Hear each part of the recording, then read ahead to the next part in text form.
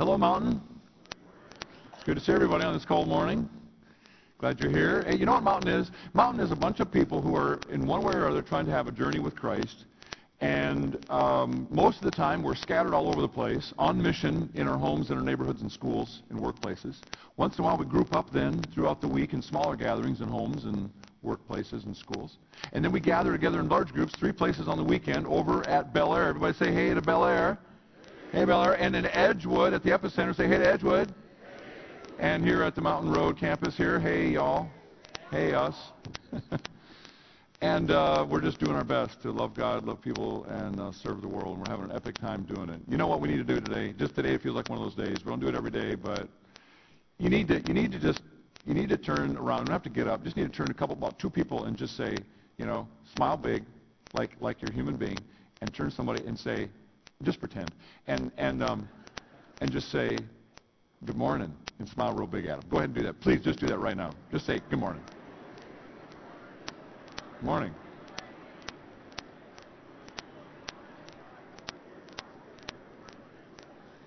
All right, it's enough of that.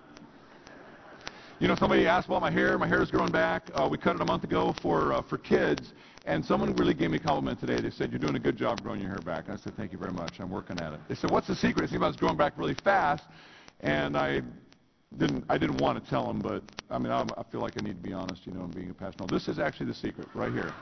This stuff in the shower, it's amazing. So if you need help, and some of you clearly do, maybe keep that in mind. So Joe Flacco, Ray Rice, and Haloti Ngata go into a bar to watch the Super Bowl. Just kidding. Come on. Somebody threw something at me. Who threw that? I'm just kidding you. It's just a little joke, Super Bowl's on us, and even if you don't like sports, you can't ignore the Super Bowl, right? Everyone's talking about it. And one of the things everyone's always talking about is what's the secret angle to the game? What's the hidden X factor that will determine who's going to win? Everyone's trying to crack that code and come up with some kind of secret, and people, I figured it out. If you know ahead of time that the team with the most points is definitely going to win. And so it sounds kind of simple, but that's how it works. But it's not that simple, because then quickly it's like, the Broncos, they have the best offense with Peyton Manning, and so they're going to win, but somebody else says, well, no, offense wins games, but defense wins championships, and the Seattle Seahawks, they have the best defense, so they're going to win the game. So the Super Bowl between the Broncos and the Seahawks, everyone's trying to find what's the secret sort of angle so we can unlock the game and figure out who's going to win. Some say that if the Seahawks can run the ball 100 yards or more, they will win, because that'll keep Peyton off the field enough that they can win. Others say, no, if the Broncos can pass to Demaryius Thomas 6 times, they'll win. Someone said it's the temperature. It's in New Jersey, and the temperature's going to, if it's 30 degrees or warmer, Peyton will win. But if it's 30 degrees or colder, well, he can't win in the cold. Look at all these things. Everyone's looking for the inside angle. Here's an interesting one. For 4 years in a row, the team that had their home opener against the Philadelphia Eagles went on to win the Super Bowl. So all we got to do is figure out who opened against the Eagles, and we know who wins, right? So turns out it was the Ravens. No, that was last year, and you're not in it. So it's the Chargers, and that doesn't work either. But everyone's trying to look for this angle, And it got me to thinking, as we're thinking about where we're going today in the message, it got me to thinking about the kind of secret code and everything. Wouldn't it be great if we had a secret code and we could crack a sort of X factor for being really blessed by God? If we could kind of tap into what's the secret to having God pour blessing into my life. A lot of people kind of look at the Bible that way, like it's an answer code. Like if you hold it up to the light a certain way or read it backwards or something, you're going to find some secret hidden X factor that's going to get God to answer all your prayers, God to give you what you want, God to sort of funnel into your life all the things that you think you need. And there's no shortage of people that are willing to kind of tell you that sort of thing. Just pray this prayer, send me some money, kneel on this prayer towel, whatever. And it's the secret X factor to God blessing your life exactly the way you want it to be blessed. And the truth is, I don't know anybody whose life story has gone exactly the way they want it to go. I don't know anybody. that their life story's gone exactly the way they want it to go. So you're in good company. There's blessing, and then there's some other thing. I don't understand God either. I mean, sometimes God blesses people that I don't think he should bless because they don't deserve it. Let's be honest with you. But then I realized, wait a second, a lot of times that's me. So actually I'm okay with that now that I think about it.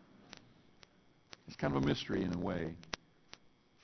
And it turns out that the best thing we can do is just trust our lives to God. You know, every one of us got this life journal that's being written. It's telling the story of our life. And there's blank pages out ahead, and we keep saying, what would it mean for you to, in a legitimate sense, say, God, I want you to, like if you were going to write the story, I want you to be the primary author of my life. As I choose a school, as I think about relationships, as I make priorities for the way I spend my time, as I react to people around me, what would that look like? That's how God can begin to bless our lives. And as we come to this section of Scripture, we're in chapter 16 of the story, it turns out that there's no magic bullet that will sort of make God answer all your prayers and do what you want him to do. But there are some postures that sort of invite the blessing of God. And the Bible has a lot to say about how we can be in our lives, in our attitudes, in our hearts, in our life, and our practices, so that we can live the kind of life that God can bless and wants to bless and does bless, even more than he's blessing when we don't deserve it. So we want to talk a little bit about that, how to live a little bit of the life that God can bless. And there's so much we can learn from the Scriptures here. We're at chapter 16, as I said, which, guess what? Halfway through. It's like halftime. Okay? Have you ever come into a game at halftime? It's like, oh, I missed it, but then the best part was yet to come. It's going to be that way with the story, too. So if you're just joining us, it's a great time. You're at halftime, grab some chips and pull up a chair. It's going to be great. And some of the best stuff in the story comes next. And get in a group and grab a book, and you don't want to miss it. One of the kind of tricky things about reading through the Bible, if you ever try to read through the whole thing cover to cover, anybody ever done that? Tried that? Stalled out? One of the tricky things is that the books of the Bible are organized kind of by categories, all right?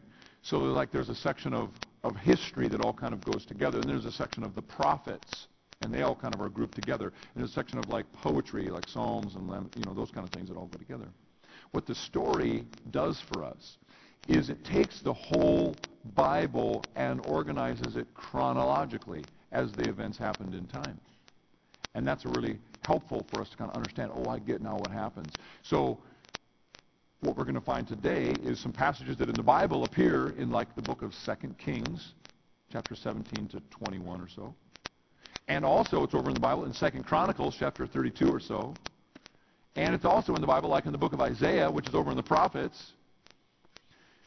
And also in the Psalms. We're going to bring it all together and kind of talk about where we are in the story. Okay, do you appreciate that about the story? How it makes it all kind of, helps us understand the sequence and the flow of how sometimes in the Bible it feels like, well, I've already read that. Okay, so where are we in the story? We're at that part of the story where God's people, the children of Israel, they're kind of the way God's going to work this story out. And the nation has become divided like a civil war, north and south. The north we call Israel. The south we call the nation of Judah, 10 tribes in the north, 2 in the south, and we're looking at this kind of 208-year period of history, not a long time really, about the age of the USA actually almost.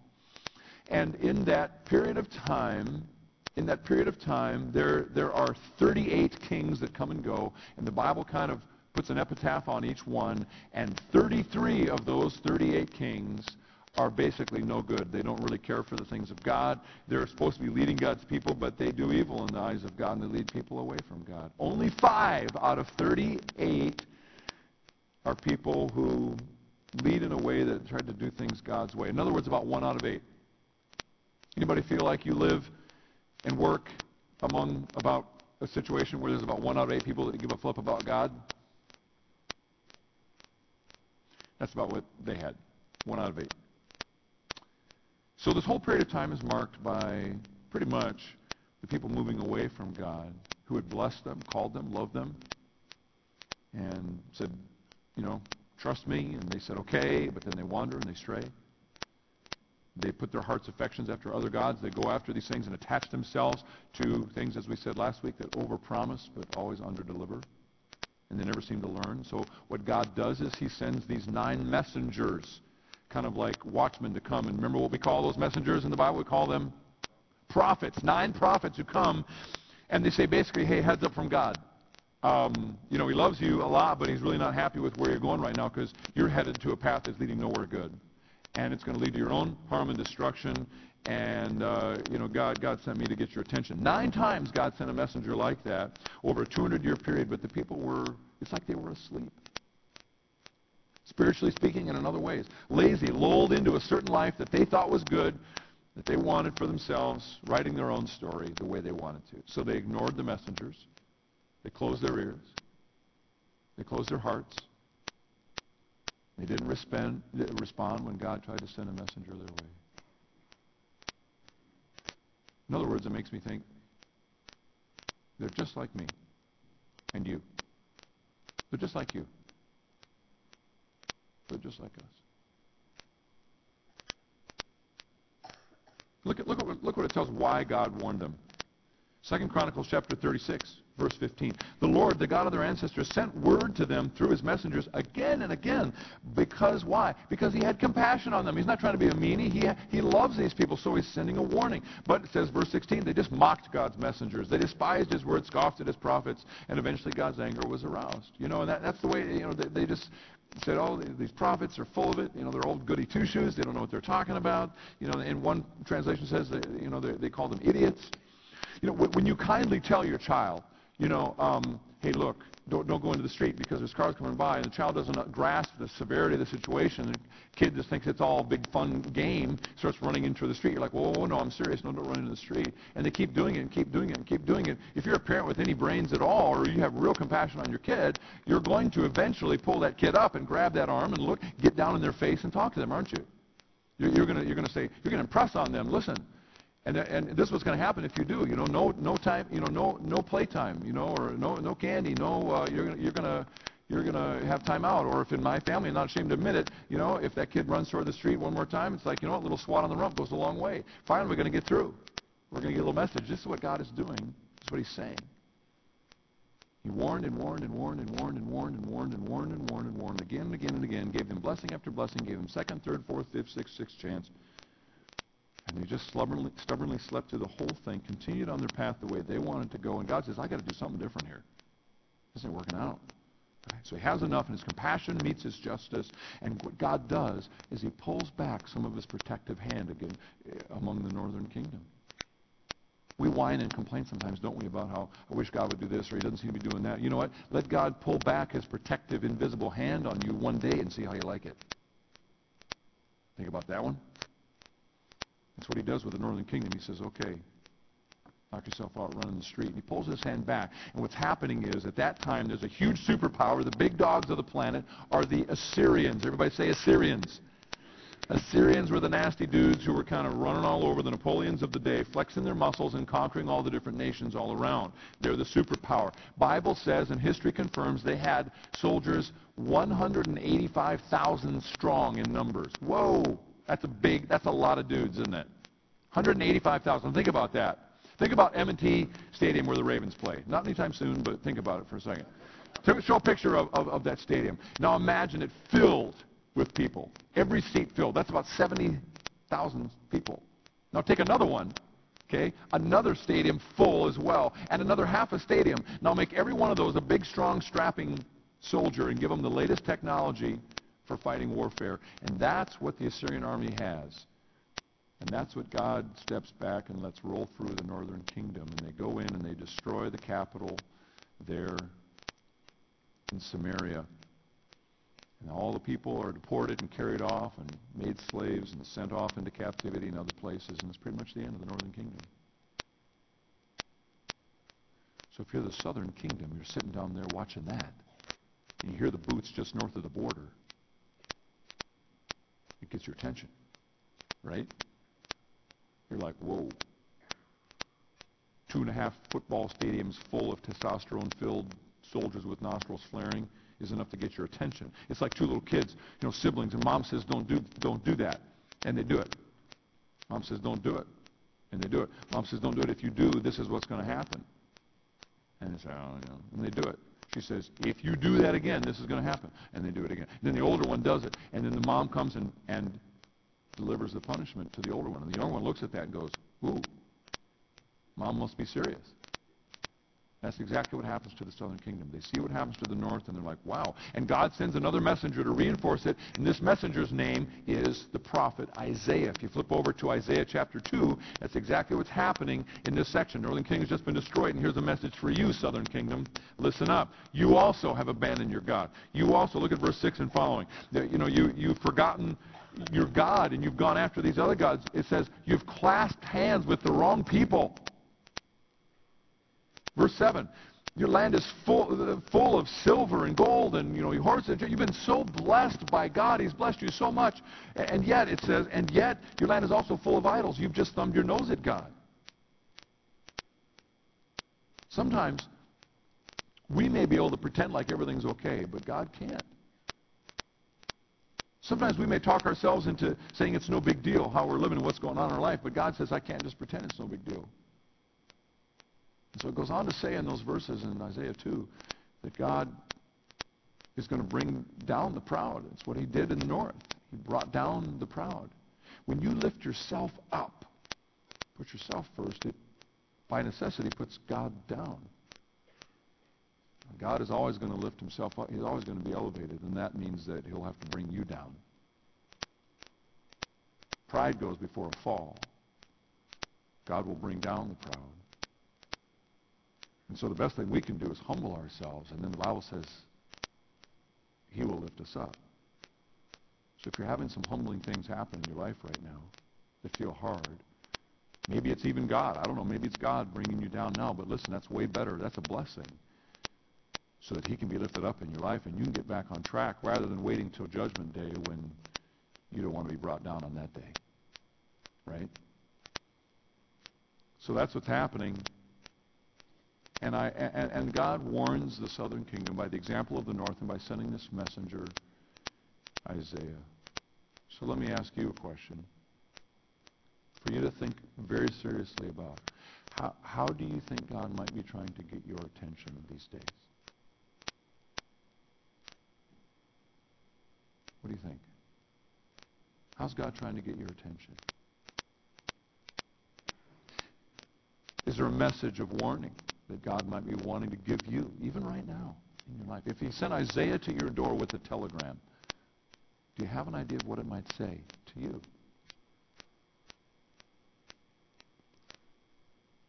The message for all of us from God is probably some version of this, wake up and listen. Wake up and listen. Look around. Look what's happened to so-and-so and their life. Look what happened when someone else is on the path that you might even find yourself on right now. Wake up and listen. If you want to live a life that God can bless, then we have to be alert to the voice of God. If you want to live a life that God can bless, you've got to be alert to the voice of God. Doesn't mean you've got to be perfect. Doesn't mean you've got to be a super saint. But it means you can't just repeatedly and willfully ignore and blow off and disobey the voice of God in your life and expect to have a good relationship with God. If you kick God's dog, you're going to have to get back on good terms with him before you can expect there to be blessing flow through your life. And some of us are kicking the dog. And it's time to wake up and listen. There's an esteemed theologian who has actually written something about this. Her name is Katy Perry. There's a song that she wrote. I don't know what she's talking about in the song, but the words are actually pretty poignant for where a lot of us might be spiritually. The song's called Wide Awake. You know it, a lot of you. I'm wide awake. She talks about how I was in the dark, but not anymore. Now I'm wide awake. And now it's clear to me that everything you see ain't always what it seems. I wish I knew then what I know now. And she talks about how gravity hurts when sometimes you just hit the wall or you fall and you land hard and it's like, wow, gravity hurts. I'm awake now. I woke up on the concrete, falling from cloud 9, crashing from the high, not blind anymore. I'm wide awake. I'm wide awake. And I've had those experiences in my life, like an epiphany, where all of a sudden something that was cloudy and muddy yesterday and a month ago is all of a sudden in a certain moment, God makes it really clear what's important, where my life is going, and what I need to do. Do you know what I'm talking about? Where you have a clarity? You know what? Some of you are having that kind of moment right now. And that's a good thing. And you're trying to decide even if you're going to let God in and sort of lead you through. Where you say, I'm seeing it now. Let yourself have a Katy Perry Isaiah moment right here. where you can get wide awake and say, you know what, I think I better listen to this. Is there an area of your life where God is trying to get your attention, to bring you back on a path toward Him? Because the truth is, some of us are on a path that is not really leading to a closer walk with Jesus. And that's, whether it feels like it to you or not, a path of destruction. It's a path that maybe you sense is not healthy. Maybe it's even damaging to your health or your friendships or your body or your soul, your heart, your mind. And if you'll act now, not tomorrow, not next month, if you'll act now, then God's grace may yet spare you a whole bunch of pain and heartache. Maybe it's just no accident that you're here. Some of you are like, man, I didn't want to go to church today, and here I am, and maybe it's a good thing. Someone said to me one time, it's like the whole Snowden thing. It's like God is bugging my phone, and then He tells, the preachers what to preach on. It's like that's the way God's Word is. Maybe it's coming to you right now. So maybe for you it's that your path to destruction is that you're doing a bunch of good things, but so many good things, you're so busy and your life is so full that you really don't have a vibrant connection to God. Or maybe your marriage is mediocre or drifting and you're settling for that. Or maybe you're not honoring God with your income or your time. He just pours all these blessings in your lap, and you're just like hoarding and thinking, what am I going to do with my time and my money? Or maybe your sexual thought life or activity is not honoring to God or someone else or you. Or maybe your heart cares too much about what people think, and it's sending you in a path that's not helpful to anybody. Or your heart cares too much about material things, and that next object or thing is going to set you free. Or you'll find yourself turning increasingly to drugs or alcohol or chemicals for some kind of relief and part of your steady diet of getting along in life. Or you've got some seeds that are growing up of envy and jealousy, or someone that just gets your goat and it's starting to make you really ugly. These are all symptoms. What's God saying to you to get your attention? What's going on? What we need to say is, God, I want to be wide awake to you. I want to be alert to you, because I recognize that if I stay on the path I'm on, I won't be closer to you. I'll be further to you. If I'm further from you, that's a road that leads to destruction. So be wide awake. You want to have a life that God blesses? Be alert to the voice of God. The southern kingdom has this opportunity because God wants to use them. And predictably, guess what? The Assyrian army comes knocking. All 185,000 of them, testosterone-filled, nostrils flaring, ready to go. There they are. They're ready to put the next hotel on their monopoly board, and there's the cocky king of Assyria to make everything. It's really amazing passage here. If you read the story, you probably were amused or very interested by this. But there's an X factor, because it looks like, okay, they wiped out the north, now they're going to wipe out the south. There's an X factor, a hidden key here, and it centers around a person who has the blessing of God flowing through their life, and his name is Hezekiah. Everybody say Hezekiah. Hezekiah is the king of the southern kingdom of Judah, and he's one of the good guys. He's one of the 5 guys since David that kind of tries to just lead people toward God and do things God's ways. He says, we're not going to worship those idols. We're going to try to be faithful to God. We're going to try to follow God. He says to the priest, you got to clean up your act. He tries to purify his life, to get rid of some things, add some things in that are good. But they're scared to death. Assyria comes breathing down their necks, and all the people are totally terrified, and Hezekiah knows the right thing to say. I don't even know if he believes it, but he just says, hold your ground, everybody. God's going to come through. Hold, hold, hold, hold. Don't panic. And inside he might be panicking, I don't know, but he's saying the right words, and he talks to them about how God has been faithful and he's going to help them. Here's where things start to get kind of interesting. The king of Assyria is this big guy by the name of Sennacherib. Everybody say Sennacherib. Sennacherib. That's the king of Assyria. It sounds like smack your ribs. King smack your ribs. Because that's what he wants to do. He wants to come down and smack their ribs. He's about 700 BC. This is a world power. His daddy was Sargon II. Some of you remember studying him in school. And so he inherits this huge thing, and they're rolling. He's very smart. He's a strategist and a great smack talker.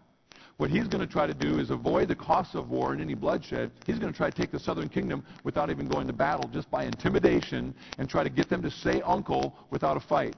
like a plea bargain, so they'll just say, okay, we'll just agree. What do you want to do with us? You know, handcuff us and take us away. So what he does is he sends a bunch of ambassadors down there. And he sends them down there and he tells them to speak in Hebrew, the language that all the common people would have understood, instead of Aramaic like they would have done with the heads of state. And he sends them down there to start barking out a lot of really scary things for all the people to hear.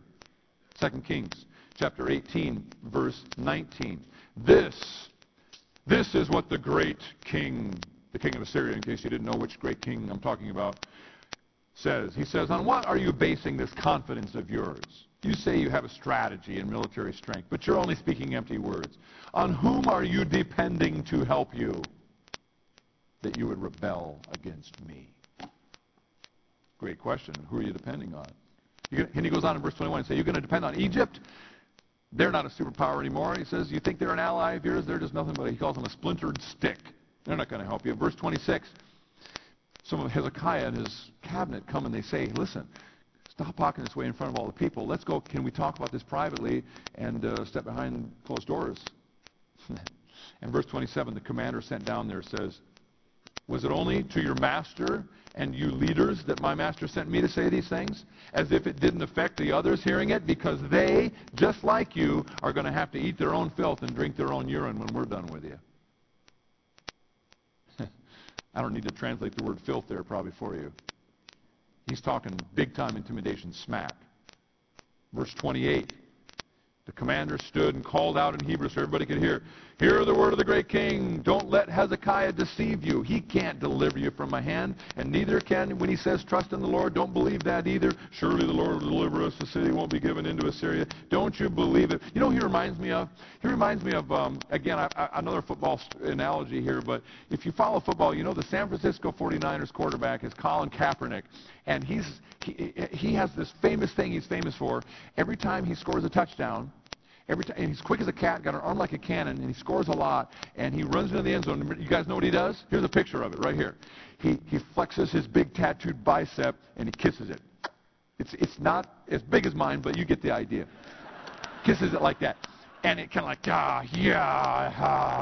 that's what Smack Your Ribs guy is doing here. He's flexing his Assyrian muscles and kissing his biceps, and he's saying all kind of trash talk. It's like, yeah, I'm the man. Don't believe all that garbage about God talk right now. That ain't going to help you. See 185 soldiers? It's all a bunch of religious hype.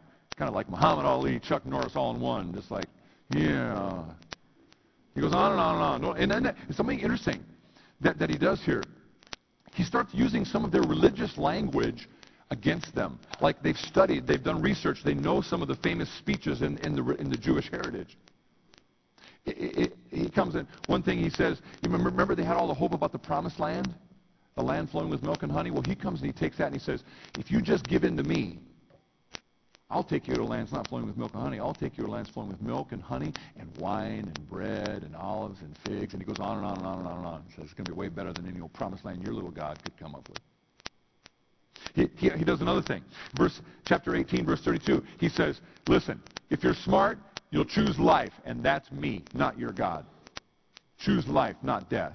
Well, does that sound familiar to anyone? That phrase is right out of their famous speech when Joshua said to them, choose life, and he meant choose God. It'd be like someone taking a famous line from Martin Luther King's speech, I have a dream, and saying, I have a dream that you're going to die if you don't do what I say. You know, it's like twisting it, and they recognized those words, and it was haunting to them, I'm sure. Hezekiah, he's a pretty smart guy. He just tells people, don't say a word. And when he has the floor, verse 7, 2 Chronicles chapter 32, verse 7, what he says is, first thing out of his mouth is, people, be strong and courageous. Does that sound familiar also? It's out of the same time Joshua said, choose life.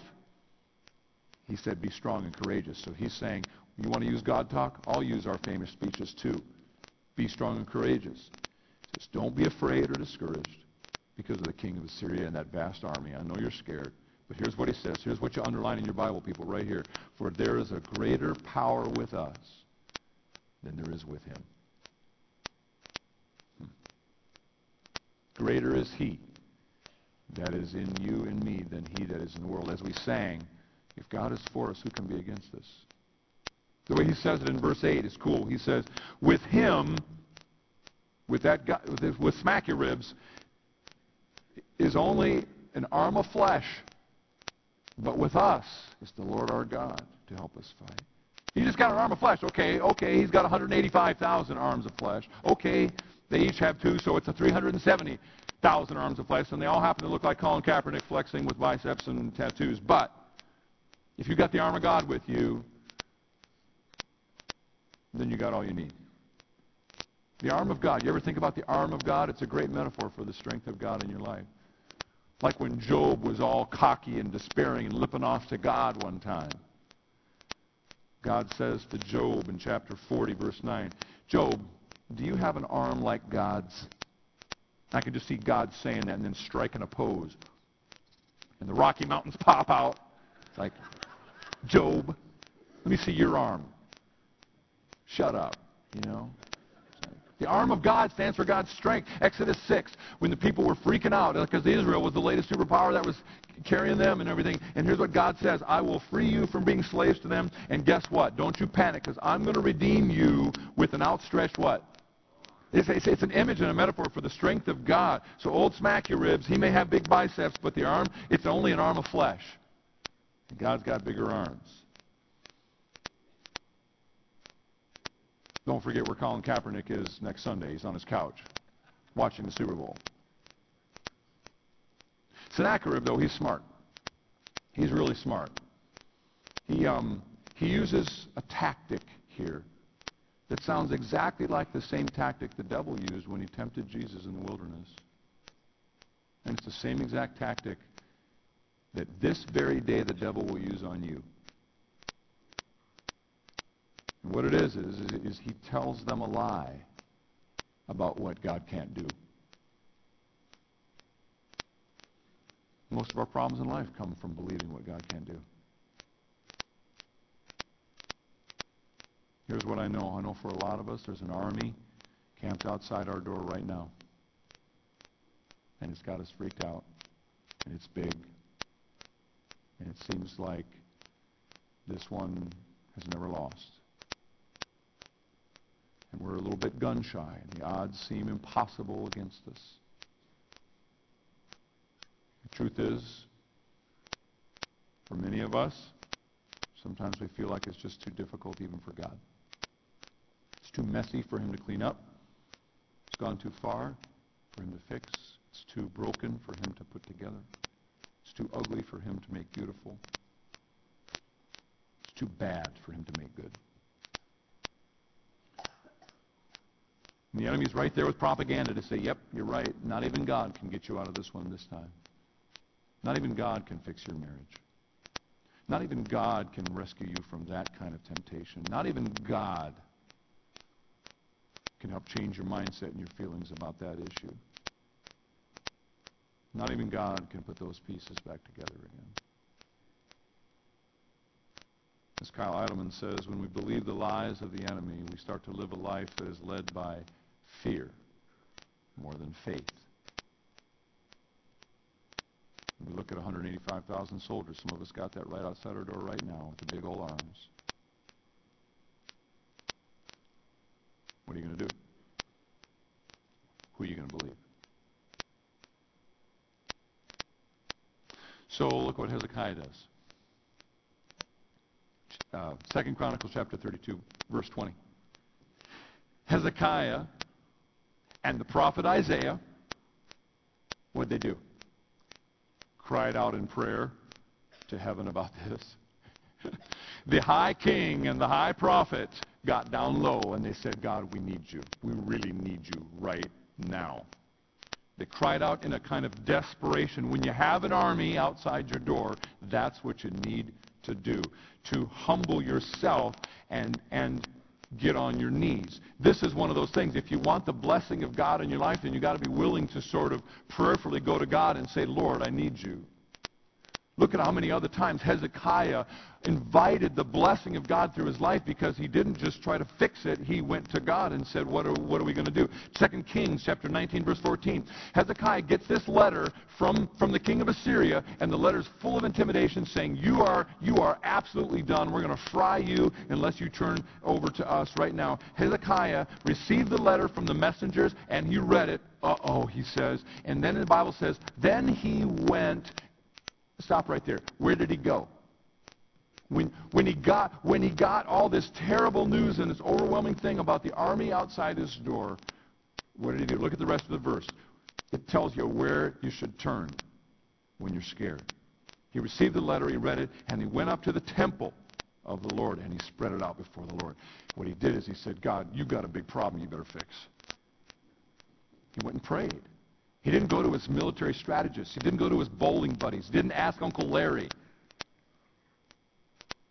He went to the Lord. Verse 15, Hezekiah prayed to the Lord, Lord, I need you. What do you need to lay out before the Lord? What about the army before you? Have you been trying to solve that you're not going to win against? That only God's arm can help you with.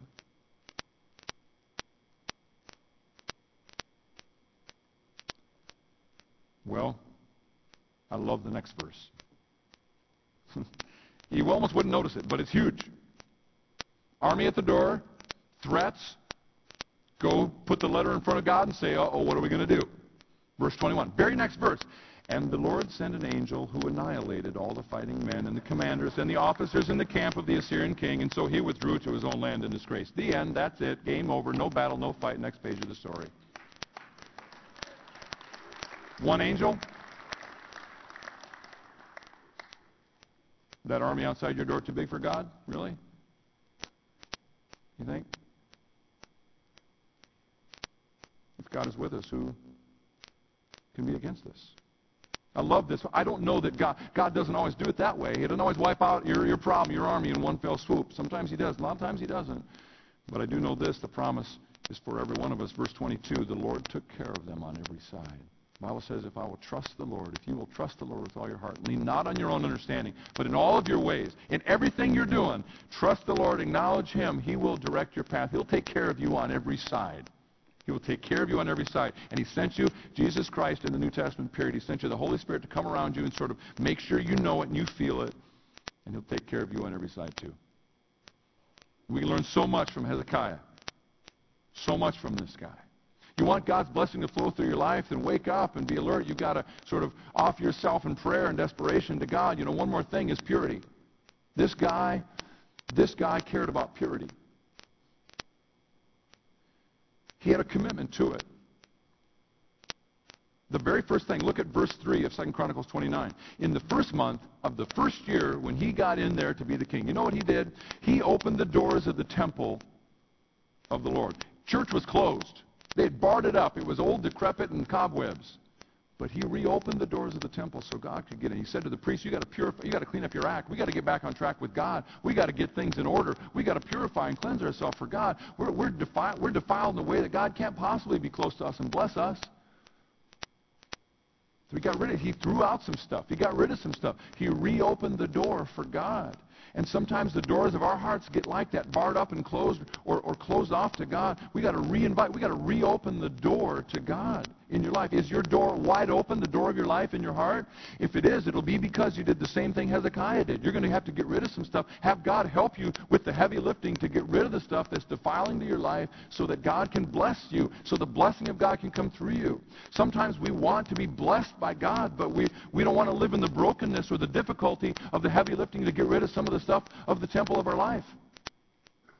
But that's what purification is about. And part of the problem is our standard of purification is so low, we kind of measure it by the world's standards. So if we're sort of better than someone else by what we think that's good enough. But if it's offensive to God, it's got to be removed. And he wants our life to be so for him. So what needs to be thrown out of your temple? No one else is going to do that. You know, this isn't some finger-wagging preacher that's going to help. You know, all I'm saying is, if you want the blessing of God, then allow yourself to sort of remove the things that are blocking God's blessing from your life. You know, A friend of mine sent me an email that had some very disturbing information about the Food and Drug Administration, and I thought it was so disturbing I better share it with you. It was their standard of purity for like things like, for example, apple butter. Listen to this. Anybody eat any apple butter this morning, by the way? Yeah, okay. You'll be glad to know that if the mold count is 12% or more, or if it averages 4 rodent hairs per 100 grams or more, or if there are 5 or more whole insects per 100 grams, the FDA is going to say, no, that's impure. We can't put that on the shelves. If it's anything below that, no problem. Happy apple butter eating. Mushrooms, the FDA says don't sell them if there's an average of 20 or more maggots of any size per 15 grams of dried mushrooms. Only 15. So 14, no problem. I like mushrooms. Hot dogs. You don't even want to hear about hot dogs. Here's the point. The point is we have just come to kind of accept certain things, and we've got maggots in our hearts and bugs in our heads and dirt in our minds, and our standards are low. We're lower than the FDA. And Ephesians talks about us being washed by the Word so that we can set our minds on things above, not on the things that are of the earth, so that we can be called in the upward call of Christ, so He can lift us up. Is there something between you and God that simply by you just being willing to let it go or remove it would invite the presence of God? Isaiah, the prophet says, chapter 1, he says, let's settle the matter once and for all, says the Lord. Though you've got all kind of garbage, though your sins are like scarlet, they can be white as snow. Though they are red as crimson, they can be white as wool. No stain on our life is permanent through the power of God.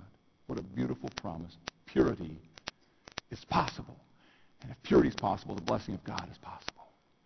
And it doesn't happen by us trying to fix ourselves. The good news of the new covenant is this, as it says in 1 John 1:8. If we claim to be without sin, well, then we're just deceiving ourselves, and the truth is not in us. But if we confess our sins, confessing our sins is simply saying, God, I'm finally wide awake to seeing what you already see.